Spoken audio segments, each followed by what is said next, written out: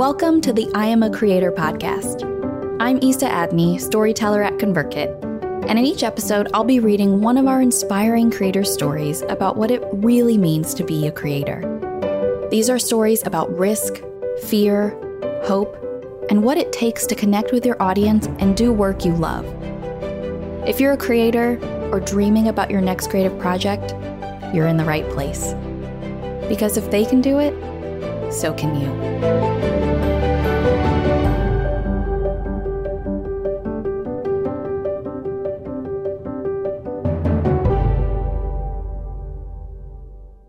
Today's story: an education in food and community. How Chef Daniela Malfitano niched down her audience to stay true to herself and her food philosophy. This story begins in an ivy-covered garage in Costa Mesa, California. Me on Zoom via an iPhone with Chef Daniela Malfitano, walking the phone, and me, into her garage, her tiny dog Boo sitting on the sunlit driveway. At first glance, the garage looks like any other. Bikes stacked near the front right corner, shelves lining the walls. But then I noticed there is one spot devoid of typical garage miscellany. A giant foam rainbow hanging on the wall breaks through the melange, and at the end of it there's a fully decorated kitchen set replete with knives, a fridge, an oven, and an island counter just big enough to fit into the frame of the overhead camera above and the camera in front. Daniela walks behind this well-lit set to finalize her mise en place, a culinary term for laying out all ingredients and tools needed for a recipe. There's bright green celery with the leaves chopped off, the stalks laying gently in a clear glass bowl. There's also small glass bowls filled with things like chickpeas and cranberries, and there's a loaf of cinnamon raisin bread off to the side. She's prepping everything for her daily live cooking show, which streams immediately after our interview ends. When she's finished her preparations, I ask her when she first knew she loved cooking. I'm surprised by her answer. She's been obsessed with cooking shows since she was 5 years old, long before cooking shows were even, quote, a thing. Every Saturday morning while other kids were watching cartoons, Daniela was binging 4 hours of cooking shows on PBS. Quote, I'd look forward to it all week. By first grade, she was reading cookbooks cover to cover. Quote, my teacher said to my parents, I think we're going to have an issue with Daniela because she doesn't want to read anything that's not food related. My parents were like, we'll make sure she's reading other things, but we really want to nurture this. And they did. Daniela's parents encouraged her to make something every day to contribute to the family meal. By the age of 6, she was making peach pie from scratch. Her nano, her Sicilian grandpa on her dad's side, also loved cooking, and Daniela fondly remembers bringing olives and drying oregano with him in his garage. He died a few years ago, but his oregano lives on, and she still cooks with it today. The person who encouraged her cooking the most, though, was her big sister Angelina. Daniela often enlisted Angelina's help as a sous chef, and Angelina would also watch Food Network and PBS with Daniela. What she really loved, though, was tasting Daniela's food, and watching her sister do something she so clearly loved. She was the one who helped Daniela see that the love she had for food was special, different, worth paying attention to. Quote, she knew. She was like, sis, you love doing this. You love doing it. She saw me. But after high school, when it was time for Daniela to choose a career path, she went to nursing school. Why didn't she pursue a culinary career path? Quote, I was scared to pursue it as a woman. I was really scared to pursue it because I'm a petite person too. I'm little, and I didn't want to be pushed around in the kitchen. We have such a stereotype of the kitchen being a really chaotic, hard, stressful environment. Instead, she looked to a career where she felt like she might fit in, something that felt safe, stable, necessary. Nursing. And while, quote, there was always this gnawing, nagging thing inside of my heart, reminding her how much she loved to cook, the fear drowned it out. Daniela focused on the practical road ahead, and also enjoyed working with people in the part-time job she took, caring for homebound patients during nursing school, especially making and feeding them lunch, even when it differed from what she did in her own kitchen. Quote, sometimes I would have to put it in a blender and put it in their feed tube. She also didn't think she could pursue food as a profession because it seemed frivolous. Food was so fun growing up that it was almost impossible for her to see it as more than fun, to see it as something also necessary, nourishing, and essential. She also couldn't imagine a future for herself where she could also make a good living from a passion. But then, she began to see food and her passion through her patient's eyes. She'll never forget the patient with ALS she worked with during her second year of nursing school. They talked farmers markets and vegetables with great joy. He loved food as much as she did. He was only able to speak through a robot-controlled panel system on his chair, but they were some of the best conversations of Daniela's life. He was the reason she began to wonder if her love of food could really be worthy of pursuing. Quote, "It was like, if he needs this, and if I get fulfilled by this, then everyone needs this." Maybe food wouldn't be her career, but maybe she could find a way to integrate it more into her nursing career? But then, she got the worst news. On May 30th, 2006, Daniela's sister Angelina died suddenly in a car accident. She was 22, just about to graduate from UC Davis. The university's Celebration of Life announcement read, quote, "Those who attend the celebration are being asked to wear a solid color of the rainbow, red, orange, yellow, green, blue, and purple, to create a vibrancy of colors in the room, like Miss Malfitano did when she entered a room." Daniela shares, quote, "I remember the moment I found out for two reasons. One, obviously, because it was a shock, and it was the moment that my grief set in. The grief that will be with me for the rest of my life. But the second thing, which I'll never forget, was this inner kind of knowing that there was no time to waste anymore. I had to pursue my dream. Life is too short to sit and think about something you wish you could have done. My sister couldn't live, so I will." A few months later, at the graduation ceremony for the class of 2006, UC Davis awarded Angelina her degree. Daniela walked in her place.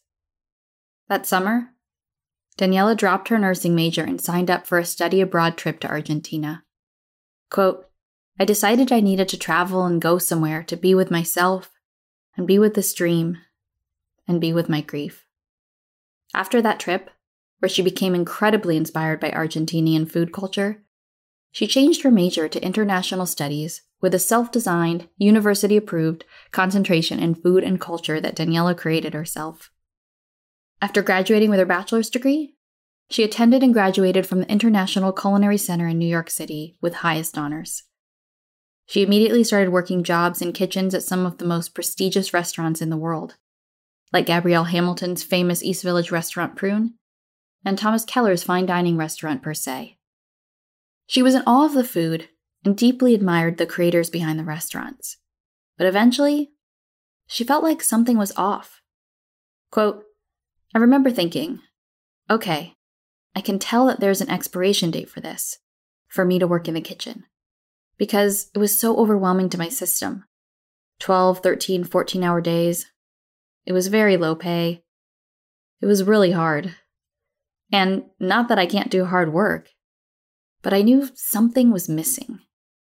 She missed connecting with people over food, like she did as a nursing student.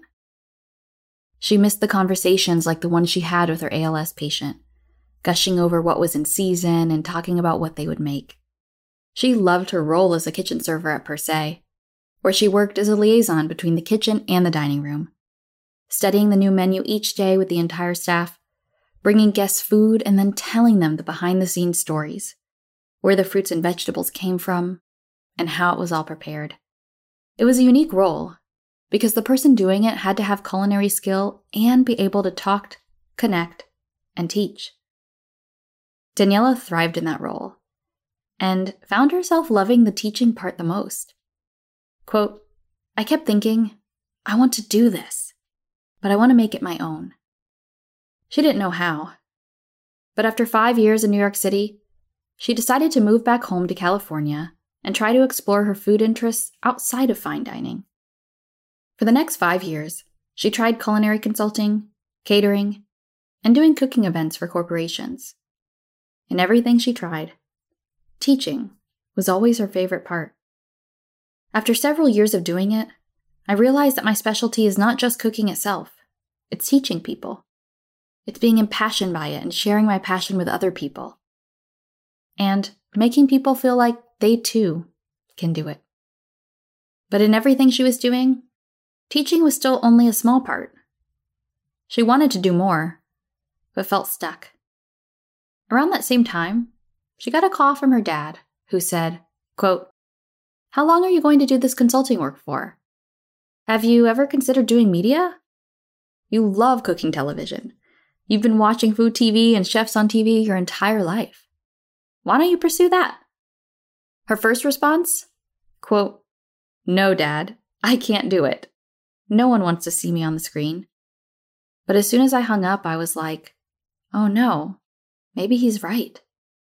I should pursue it. It makes perfect sense. Daniela went full force in this new direction. She'd let fear stop her once, and now she wasn't afraid to take risks. She already knew what it was like to lose one of the most precious things in her life. Other fears paled in comparison. So when a friend of a friend gave her the phone number for a guy who managed the PBS station in Northern California, she called him up right away and invited him to lunch to talk about their culinary content needs. The station manager agreed, and during the lunch he said to her, quote, "We're looking for culinary content, for a television host and a personality. Do you know anyone?" Daniela answered, quote, "Well, I don't know anybody else. I know that I want to pursue it, and I have an idea for a show." She came to the meeting with a show idea ready. She laid it all out for him, and, quote, "Within 5 minutes of sharing the idea, they signed me and gave me a contract for an opportunity." She was shocked, and couldn't help but feel like her sister was still on her side somehow, cheering her on. Daniela created and hosted Delicious Discoveries for PBS. Now kids and families could watch her cooking show every Saturday. What she loved most was the ability to reach more people with the things that inspired her, the things she wanted to teach. Quote, "I could reach 50,000 people every Saturday and Sunday when the show would air, as opposed to only reaching 30 people that would come to a class." It fed right into what had become Daniela's driving question. Quote, "How can I keep teaching more and get this information into the hands of every single person who wants it?" By the time she got the PBS contract, she'd been working in food for a decade. And with every new thing she tried in that decade, she also tried to better understand herself, hoping to hone in on exactly how she could become a creator in the food space. Quote, "I kept getting more and more specific. It's really good to get really specific about what you want because you will start to attract the very things you're seeking." One of the specific things that came up for her was to work for Disney as a creator. She wanted to consult with them or maybe produce her own food show in the parks. However, quote, "I never had any real training in producing, stage hosting, or live entertainment." She'd gone to culinary school, but all her teaching and hosting skills were self-taught. Because of that, she didn't really think the Disney dream would ever become a reality. But she dreamed it anyway. 2 years later, she got a LinkedIn message from the Disney culinary team. They'd seen her PBS show and wrote, quote, "We love what you're doing, and we'd love for you to consider having a conversation with Team Disney to see what future opportunities could exist." She was floored, thinking, quote, "How in the world? Who am I? Why in the world?" But before she could question it or herself, she messaged them back to set up a meeting. Soon after, Daniela became the producer of the Disney California Adventure Food and Wine Festival, hosting all of the Food Network stars and celebrity chefs from all over the United States on the Disney stage. She also wrote and produced her own in-park show about healthy living. Quote, "It was quite literally a dream come true," she shares. And when that festival ended and Disney immediately wanted to hire her for next year, she knew she could have a sustainable business as a creator. When she wasn't hosting for Disney, she edited cookbooks. And when the publisher asked if she could write a cookbook they needed to fulfill in their catalog within 30 days, she jumped at the chance and also became a cookbook author. Things were going great. Until March 2020, when 3 weeks into the typical 8-week food and wine festival, Disneyland shut down.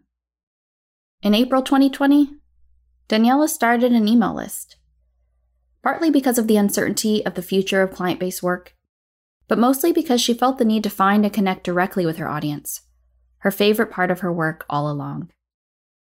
And that need was stronger than ever now, especially because she decided to become fully plant-based in both her own diet and in her business in the kitchen.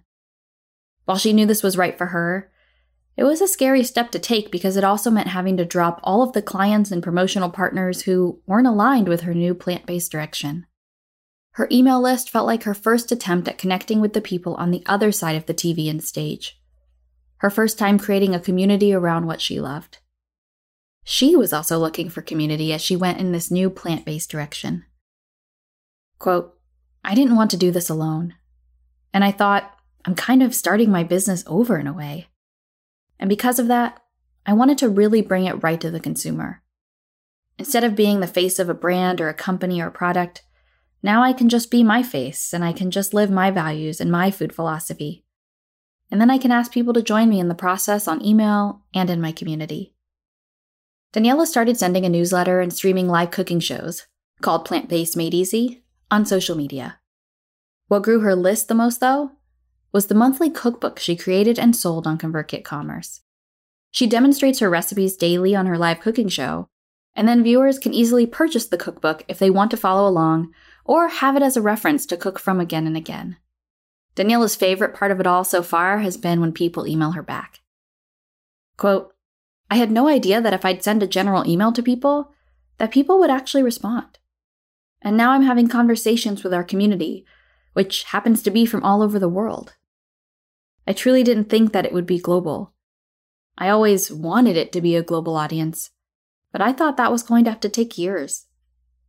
And that global audience is waiting for her right now. In just a few minutes, her daily cooking show is supposed to start. I tell her I can let her go early, thinking she must need time between this interview and the show to regroup and get ready. But no, she is uber calm and says we can talk up until a few seconds before she goes live, when I'll transition from interviewer to viewer and watch the show from my own laptop. While she answers one of my last questions, she clips her lavalier mic onto her sequin shirt as she prepares the StreamYard service on the 2 monitors that face her kitchen set. The set and setup she created in 2018 to make it easier to host her first show, My Choice Kitchen, without always having to keep her home kitchen camera ready. There is time for one last question, and I finally asked the one I'd been dying to ask. What is the best way to peel broccoli stalks? In one of her old shows I'd watched for research before the interview, Daniela made butter-braised broccoli stalk steaks, and they looked so good. But I'd always struggled to peel broccoli stalks and was sure I was doing it wrong. Spoiler alert, I was. Daniela was thrilled to answer, and immediately got a paring knife and demonstrated on an invisible broccoli stalk. A Y peeler, she explained, would also work. I bought one soon after. I usually wouldn't ask an interviewee for direct advice in their field, but in this case, Daniela's teaching persona had its magical effect on me. Her palpable joy makes you want to ask the questions you'd usually be afraid to ask for fear of looking dumb. That fear disappears when you're with Daniela. So much so that when, 30 seconds before the show starts, she asks me to be on the live show, and I say yes without thinking. The show begins, and I suddenly understand why Daniela didn't need a break between our interview and her show. She is exactly who she is off camera as she is on. One of those rare people who doesn't have to put on an on-camera self. She talks to her audience the same way she talked to me, with a kind of ease, comfort, lightness, and joy so few can bring to the front of a camera. While chopping the celery, she's making cranberry walnut salad sandwiches today. She calls out one of her daily viewers by name and says, quote, "Glad you're back. How's the weather in Trinidad today?" She talks to her global audience like she's talking to someone leaning on the island of her own home kitchen. Like a best friend. Or a sister.